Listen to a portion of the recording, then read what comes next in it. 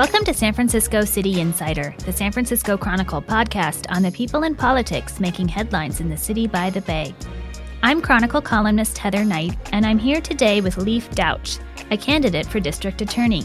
He's a deputy attorney general for the state of California and the past president of the city's Juvenile Justice Commission. We're talking today about what he'd do about the city's biggest problems, from untreated mental illness on our streets to open-air drug dealing to car break-ins and other property crime. He's also the first City Insider guest to ever bring an instrument, and you'll hear him play. I'll be right back with Leif Douch.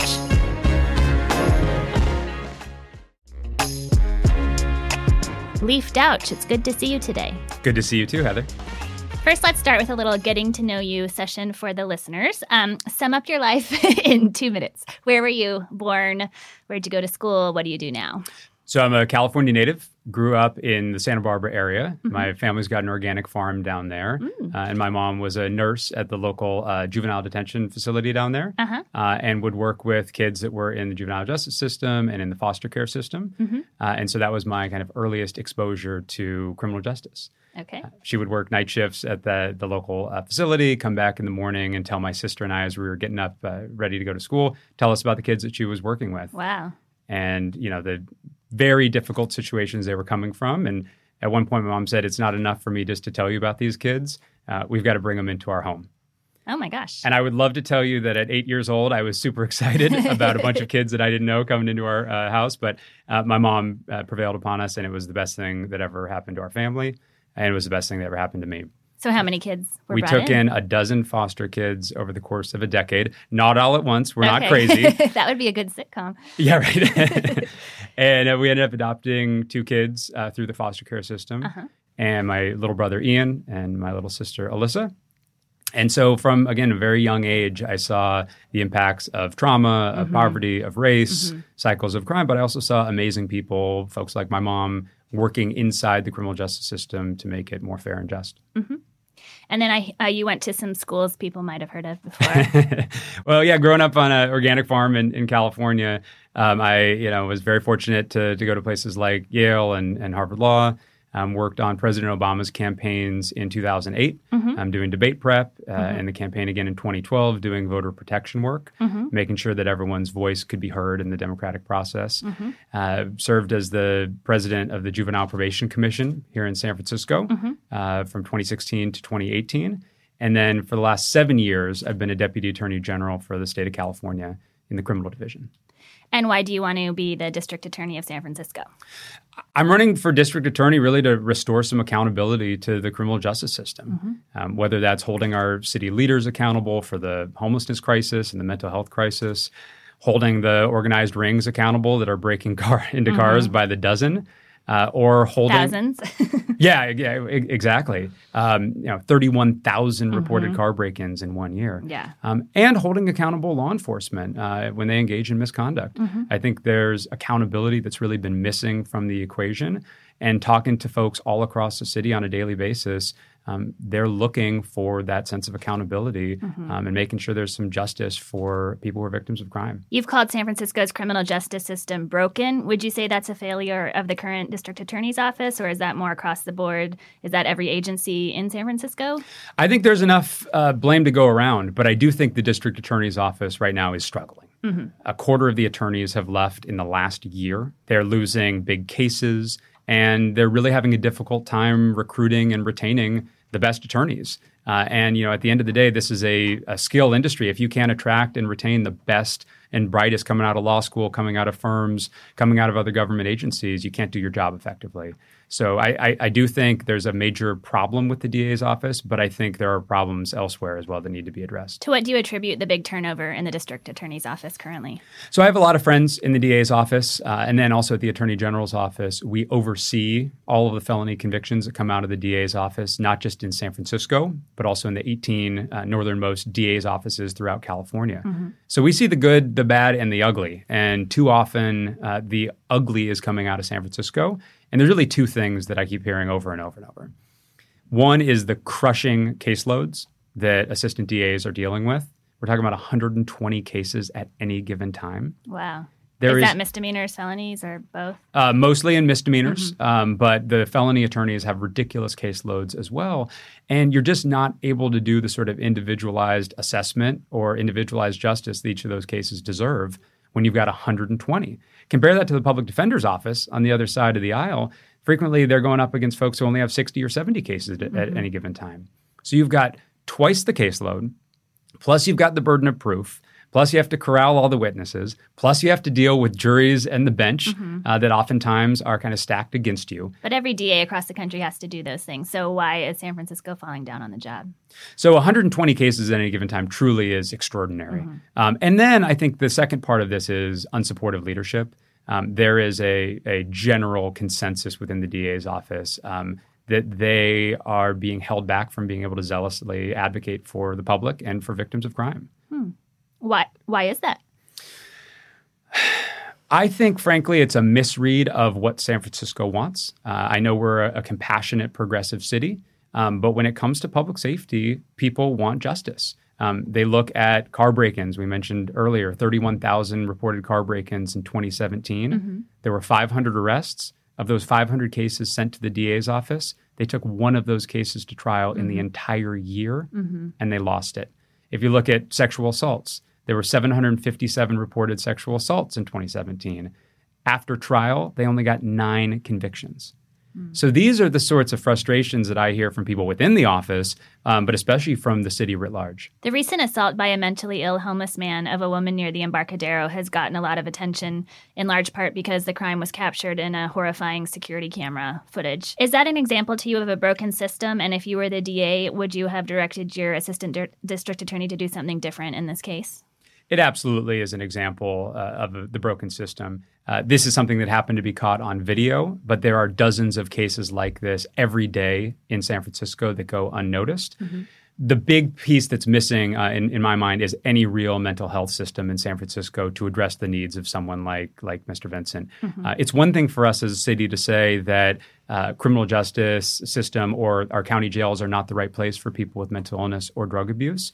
But if we are going to make that decision, we have to have a mental health system for someone like him to get the help that he needs, whether that's voluntarily or involuntarily.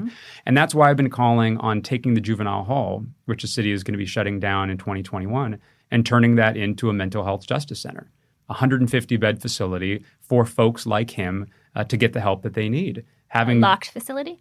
It'll be locked as I envision it. It'll be a space for crisis care, for short-term care, but then also a locked facility for people under mental health conservatorship orders. As you've reported, as many other people around the city have talked about, there is a serious lack of mental health beds in this city. And I've talked to a number of ER docs who say, we don't even bother seeking conservatorship orders for people we know need help because we don't have the mental health beds. Let's build out that mental health capacity and make sure that people, if they don't belong in the criminal justice system, if they don't belong in our county jail, let's make sure they're safely being treated in a place where they're not going to harm themselves or others. Would you support expanding the conservatorship program? I wrote about a recent report out of City Hall that showed we're conserving 50% fewer people than we did just a few years ago, and that other counties, including San Mateo, Marin, and others around California, are conserving far more people than us per capita. I do support expanding conservatorship. And I think, especially for someone who grew up with a mother working, in the healthcare system, dealing with folks in the juvenile justice system, that it's actually more compassionate and progressive to help people get the help that they need. And mind you, we need a process for conservatorship that respects the dignity and the due process rights of these individuals. And I think that our conservatorship process does. They're represented by counsel. They'll be evaluated by a psychiatrist. This goes in front of a judge. The threshold as of right now is 8 psychiatric holds, 5150 holds in a year just to qualify. So I think we can do a much better job of respecting people's rights and dignity while also ensuring they get the help they need. Do you think that is too high of a threshold, the 8 5150s in a year? From some reporting that I've seen, it may only apply to a handful of people in San Francisco. I work in the Tenderloin. The Attorney General's office is at the corner of Larkin and Golden Gate. So whether it's walking from the bus to work or walking to Morty's Deli down Golden Gate for a sandwich for lunch, I see more than a handful of people on a daily basis who could benefit from mental health treatment. So I do think the threshold is too high. I know, having worked on our legislative team at the Attorney General's office, sometimes you get the idea enshrined in law first and foremost, and then you can tweak it once it's there. So I would like to see efforts over the next couple years of reevaluating that threshold and say, is that really addressing the problem in a significant way? San Francisco is also less likely than other counties to conserve people under the category in state law called gravely disabled, which is someone who's unable to provide for their own food, shelter, or clothing. And it seems like, anybody could walk around San Francisco and see examples of that playing out before us, 5 minutes from where we're recording this podcast today. Do you think that category should be emphasized as well? Absolutely. But this all has to start with an expansion of our capacity to address these conservatorship cases. We can expand the laws, but if we don't have the beds for people to get treatment, it's not going to matter. So that's why this idea, I think, of taking Juvenile Hall, which is a 150-bed facility, retrofitted a decade ago, it's state-of-the-art. I was the president of the Juvenile Probation Commission. So I know the facility, I know the budget, I know its capabilities. If we can take that and turn it into a mental health justice center, we can show, start small, but have a proof of concept that it works and then expand it beyond. It's also a scalable model throughout the state. Of the 58 counties in California, 54 of them have juvenile halls. Each of those juvenile halls is under half capacity. So if we show that this works in San Francisco, this can be modeled throughout the state, and we start to undo the harm of Ronald Reagan shutting down the state mental health hospitals 40 years ago. Growing up in California, I always heard people blame Reagan for causing this problem. And don't get me wrong, I am down to blame Reagan for just about any problem under the sun. But I also think there's a statute of limitations on how long we can blame Ronald Reagan for our problems. And it's certainly less than 40 years. That's not solving the problem now. That's not leadership. And that's, I think, what you see all too often in San Francisco is city agencies, especially in the law enforcement sector, pointing the finger and blaming each other. That is not what leadership is about. It's about stepping up and providing affirmative ideas and proposals. And I hope that's what our campaign, has really been all about, and I hope voters see that. Switching gears to drugs, everybody else's favorite subject in San Francisco. How would you make progress on the scourge of open-air drug dealing, particularly in the Tenderloin and South of Market? Again, I work in the Tenderloin, so I see this problem every single day. Walking down Golden Gate, I'll pass probably 4 or 5 hand-to-hand drug transactions, and we're not talking about weed. We're talking about fentanyl, we're talking about heroin, we're talking about meth, drugs that kill people. 10 fentanyl overdoses in the first 2 weeks of June alone. I think we have been misguided in our general approach to drugs, saying the war on drugs was a failure, so we're not going to do anything about use or dealing. And the conversations I'm having with San Franciscans start with the premise, yes, the war on drugs was a failure, but there's a difference between drug use and drug dealing. And there is widespread support for a firmer approach to drug dealers, particularly the out-of-town organized gangs that are coming into San Francisco to deal drugs here. And we can have compassion and empathy, as I do, for people battling addiction on our streets. And we can offer counseling and services and treatment for them, and couple that with more of a crackdown on drug dealing. And I think that needs to happen in San Francisco. Right now, both dealing and use is pretty much just a nothing to see here attitude. I understand that you would crack down criminally on the dealers, but what do you think should be done about the users? Is it okay in your mind to allow people to inject needles into their body parts in broad daylight near playgrounds? I don't think it is okay. I've been a supporter of the safe injection sites that have been proposed. I toured the facility at Glide Cathedral that was put up last year. And I think from a harm reduction standpoint of keeping people alive and offering them that off-ramp from addiction is critically important. But I think all too often in San Francisco, we just offer carrot after carrot after carrot.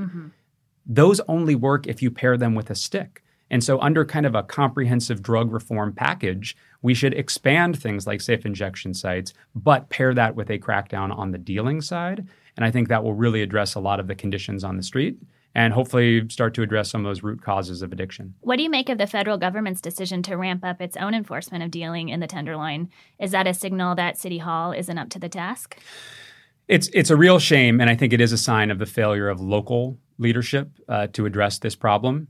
the district attorney, the police, city hall, the mayor's office have pretended like this wasn't a problem for too long. And unfortunately, that's led to a situation where the Trump administration comes in. I don't support the crackdown because I don't think the Trump administration has the sort of nuance or appreciation for what's driving these issues. For example, they don't support safe injection sites. So this is just going to likely be the war on drugs all over again. But if we don't have strong local leadership and address these issues in our own backyard, then it does kind of beg in, outside involvement, whether it's from the state or unfortunately here the federal government. There seems to be some confusion among everyday San Franciscans about what it means that San Francisco is a sanctuary city.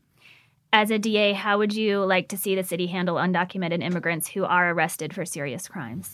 So I'm proud to live in a sanctuary city. I support our policy, but you're absolutely right. We need to be crystal clear about what being a sanctuary city means and what it doesn't. I was on a flight from the East Coast back to San Francisco about 2 years ago, and I passed through Dallas.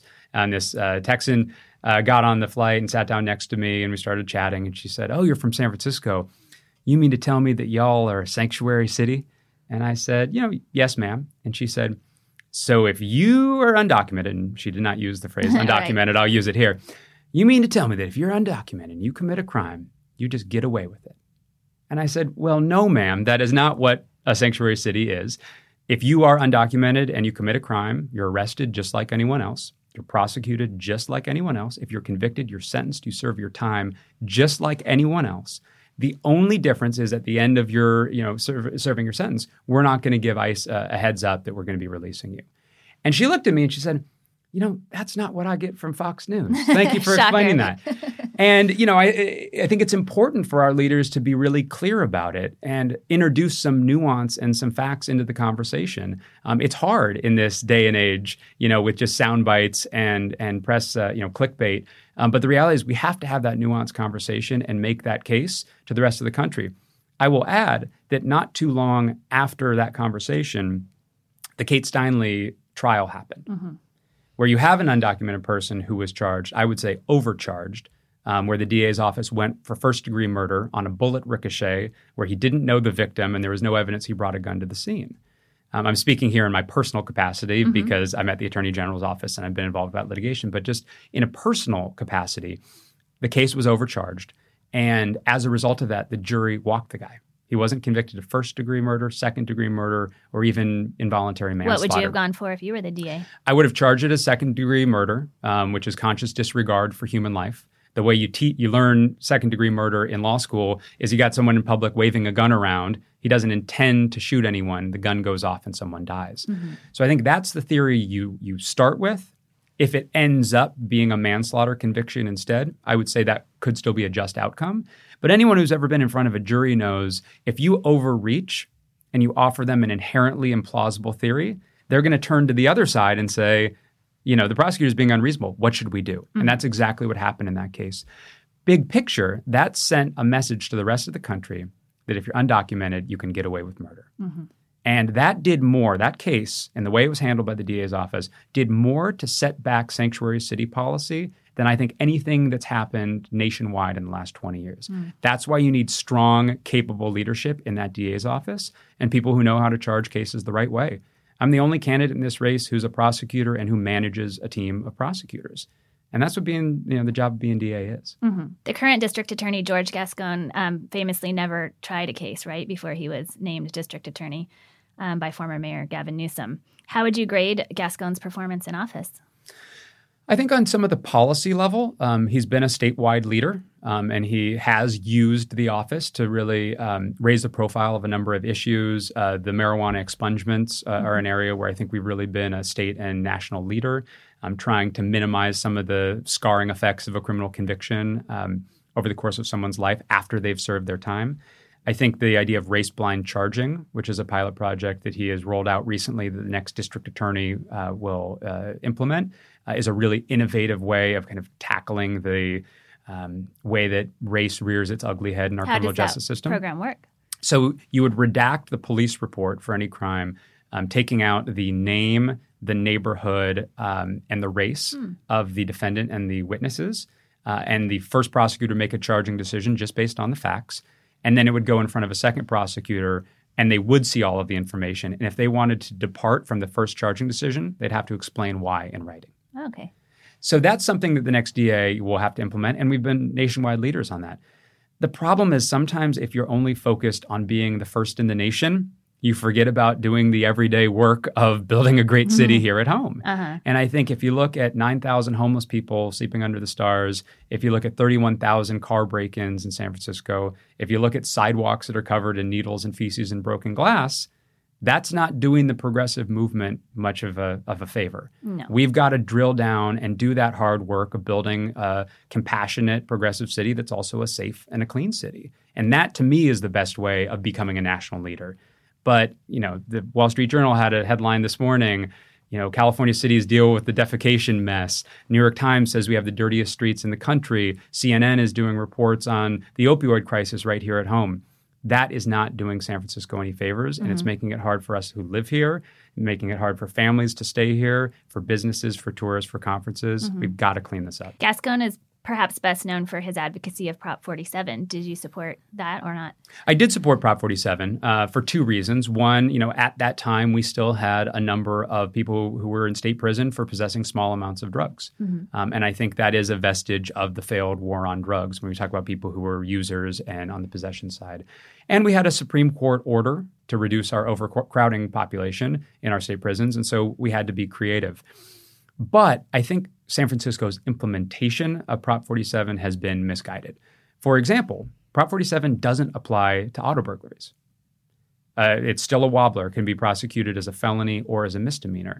But those cases have serially been undercharged in San Francisco, whereas other counties dealing with the same state law, still dealing with Prop 47, have taken a much more aggressive approach to the organized rings breaking into cars by the dozens, hundreds, or thousands. So we want to start an auto burglary task force modeled after what San Mateo and Santa Clara are doing to make sure that instead of one prosecutor charging all of these cases for the entire city, we have a team of 5 prosecutors working with investigators, working with the police to crack these big rings. So that's the sort of approach. It's not just Prop 47 itself, it's San Francisco's implementation of Prop 47. So what grade would you give him? You skirted that question. Gosh. I don't know. I'll give him a B-. Okay. But I'm a notoriously tough grader. He did not charge the officers involved in the Mario Woods case. Would you have done the same, or would you have charged them? So I haven't seen all of the evidence, so I can't opine as to specific charging decisions in specific cases. But the fact that he looked at 26 officer-involved shootings and didn't file a single charge against a single officer, I think you can look at the body of work and say clearly there is a problem in terms of enforcing the law against law enforcement. And the DA has to do something tricky here. It's a fine tightrope to walk, but I think it's absolutely possible. If police officers engage in provable misconduct, they have to be held accountable. It's the reason I support Assembly Bill 392, which was just signed into law by Governor Newsom yesterday, that moves from a reasonable use of force standard to a necessary use of force standard. It's the reason I've vowed that I'm going to make every charging decision within 6 months, hold a town hall, and consider all available charges, not just murder or nothing, but negligent discharge of a firearm, assault with a deadly weapon. Again, being a prosecutor, knowing the law, considering all available options. But you have to be able to do that. And on the 99% of cases that have nothing to do with officer-involved shootings, you have to be able to work with law enforcement. On the sexual assaults, on the murders, on the people who are being attacked in the entryways of their buildings. We have to be able to work hand in hand on those cases. And I think being a prosecutor, having the support of groups like the firefighters and the deputy sheriffs positions me well to kind of bridge that gap. And there's been a rash of pedestrian deaths and bicycle deaths on our streets this year. And clearly City Hall is not making progress towards Vision Zero, its goal of ending traffic deaths by 2024. It's actually going backwards. Do you see any role that the district attorney could play in that? Absolutely. And we just rolled out a Vision Zero plan last week. And the numbers, as you say, are completely going in the opposite direction. It's another thing I see, working in the mid-market Civic Center area. One of the deaths happened at Golden Gate and Hyde, a block away from my office. Conditions on the streets are more dangerous than they've ever been. And the district attorney's office has to be a critical role in reaching that Vision Zero target. We're calling for an on-call prosecutor to respond to the scene of every traffic fatality in San Francisco. It's not being done now. It is being done throughout the country, and we need to adopt that best practice. And that model would have two benefits. One, if you have an experienced prosecutor who knows the law in these areas respond to the scene, they will be able to oversee the police investigation from the very beginning and make sure that these cases are being investigated the right way. And number two, it's going to make it much easier for that prosecutor to communicate the details of what happened to a jury at a later trial if they've actually been there at the scene. They're not reading a police report and trying to reenact it. They've seen it. And I've said, this sort of leadership needs to start from the top down. So I'm going to handle one of those stints as the on-call traffic prosecutor. At some, every year I'll handle one of those rotations. I think it's really important for the DA to be a leader on this. Mm-hmm. Not all candidates in this race agree. One of my fellow DA candidates said at a town hall in the Richmond a couple weeks ago, they're called accidents for a reason. Who said that? Chesa Boudin. And I think that really undersells the impact of these incidents and the fact that we've had 22 traffic-related fatalities this year alone. And we're 4 or 5 years away from the city supposed to get to zero. Mm-hmm. Clearly, we need to do something drastically different, and it requires every citywide leader, including the DA, to get on board. Okay. Well, you have survived the serious questions, and now we will move on to the lightning round. Voters might make their decisions based on these answers. Okay. Where is your favorite place in San Francisco to get a burrito? So the last really good burrito that I had was actually last week at Taqueria Guadalajara on Mission Street out in the Excelsior. And I'm not being biased, though they did put up one of our window signs. What is your favorite movie filmed in San Francisco? My favorite movie filmed in San Francisco, there's a lot. And I live right by the Mrs. Doubtfire house. Uh-huh. So, that always has a special place in my heart, but is The Rock. We are screening that. You should come. I saw September 26th at the Balboa Theater, right? For the Thanks for the plug. For the plug, yeah. I will be there for sure. And one of the cool things I was able to do a couple years ago was they did a screening of The Rock at Fort Point out there under the bridge. Oh, cool. And so we were able to go, my wife and I were able to go out and watch it. And to be able to watch The Rock in sight of The Rock was very cool. That is very cool. And very smart answer, I might say. Where do you like to go for a stiff drink? So I would say two. One is the Brickyard, which a friend of mine owns up on Union Street. And we went for, we were on the trivia team there for the last 7 years. So really fun kind of midweek get together to see friends. But I would probably not stay married through this podcast if I didn't say Monahan's on Pierce Street, which is where my wife and I met 7 years ago. Ah. So... Just randomly, or was it a blind date? Or it was totally random. She was there for a friend's birthday party. I was there with some friends. We saw each other. Your eyes met across a crowded room? Our eyes did meet from across the crowded room. I had an opportunity to really make a strong move and go over and make a first impression. I did not do that. I waited for about an hour, and then as soon as she was going to leave, I got up the courage and went over and said hello, and it's been, I don't know. We need someone more decisive as a district attorney. I know, right? Well, look, I had to come up with something good to say, and it took me an hour to do it. But hopefully I've become more decisive since then. And over the course of this campaign, no one has said that I have any trouble not talking too much. So. And you guys are expecting your first baby, right? We are expecting, baby girl at the end of December. So 2019 is going to be a very busy year. What are you going to name her? Well, the leading contender right now is Olivia. Oh, pretty. I have deferred all such decisions to my wife, given that she is going through the process of carrying the little girl into this world. But it's a name we both love. I like that too. Okay, back to the scripted lightning round questions. What was your first concert? My first concert that I remember was seeing the Grateful Dead at the High Sierra Music Festival. My dad, in addition to being an organic farmer, is a 68-year-old white guy with dreadlocks. And so he was a huge deadhead. And getting to see why your name is Leaf. Why my name is Leaf, yeah. People look at me and they see me clean cut and wearing a suit. People don't realize this is my rebellion. Oh. So it's... But it was really fun. Lots of photos of me as a kid in tie-dye shirts. And my mom was actually pregnant with my sister at that High Sierra Music Festival. And she got tired and went back to the room, had a dream that my little sister came to her and said, I'm a little girl, my name is Chloe. Aw. And sure enough, she had a little girl, and my sister's name is Chloe. Cool. What was the last book you read? The book that I'm finishing up right now is Bad Blood. I just finished that The too. Theranos That was really book, good. which is really interesting and obviously has like a direct San Francisco and Silicon Valley tie-in and a criminal justice tie-in. I think that fraud trial And shows the importance of journalism. shows the importance of journalism. Absolutely. The book that I read before that was $1 Billion Whale, which was another one about corporate fraud. I don't know what's going on, but it was about this Malaysian sovereign wealth fund that, again, some reporters from the Wall Street Journal cracked what was going on there. So, a lot of times these big cases start with journalists and then they get passed on to prosecutors. So there's a direct linkage. And what is your favorite depiction of lawyers in movies or on TV? My favorite depiction. So again, one of the first movies that I remember seeing was the movie Philadelphia with Tom Hanks and Denzel Washington. And I remember we were on vacation and it started to rain and my mom and dad were like, let's go see a movie. And that was the one that was showing. And That's heavy for a vacation. very heavy, especially for a 7-year-old to see. Oh my gosh. But it's such an incredible movie and, deals with Tom Hanks suffering from and dying of AIDS and being fired by his law firm as a result of his condition. And Denzel Washington takes on the case. And seeing both, kind of leading protagonists as lawyers and seeing them come from two different backgrounds but kind of have their worlds bridged was, I think, an early inspiration for me being a lawyer. One that I didn't even think about until years later as I'm applying to law school. And I ended up writing part of my law school application about the movie Philadelphia. Oh, cool.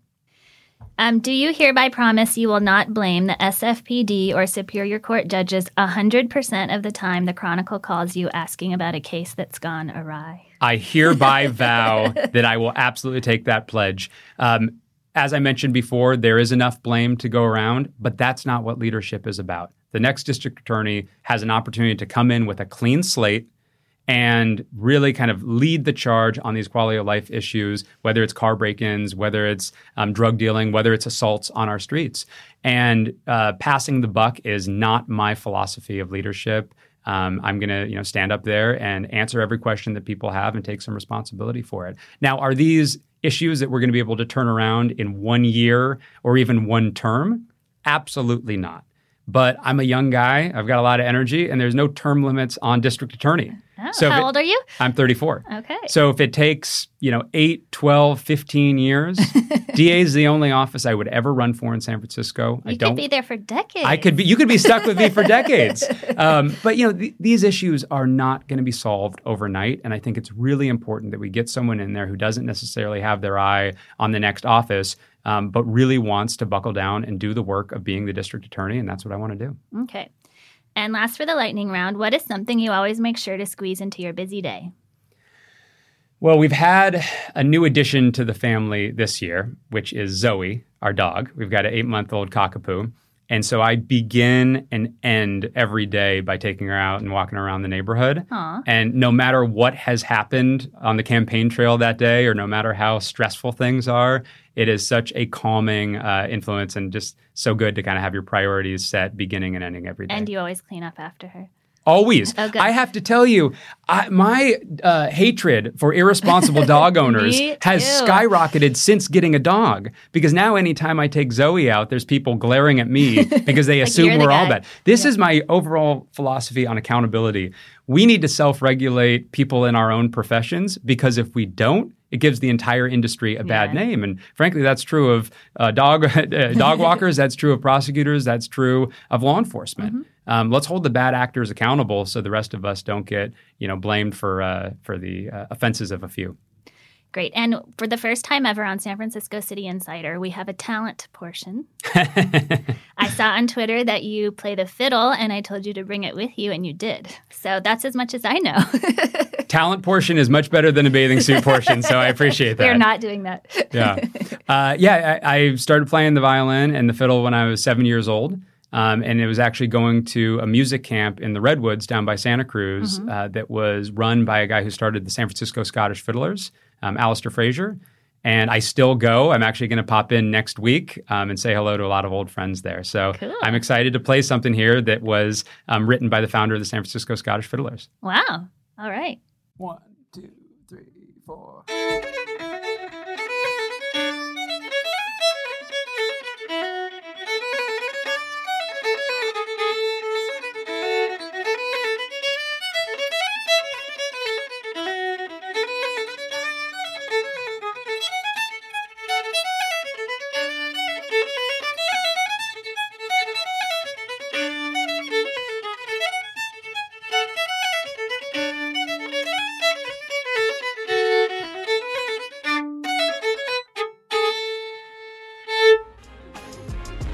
Thank you to Leif Douch for joining me today, to King Kaufman and Erica Carlos for producing this episode, and to you for listening.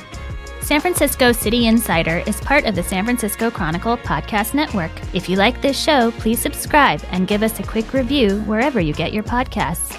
Support San Francisco City Insider and a lot of great journalism with a print or digital subscription to the San Francisco Chronicle. Find out more at sfchronicle.com/subscribe.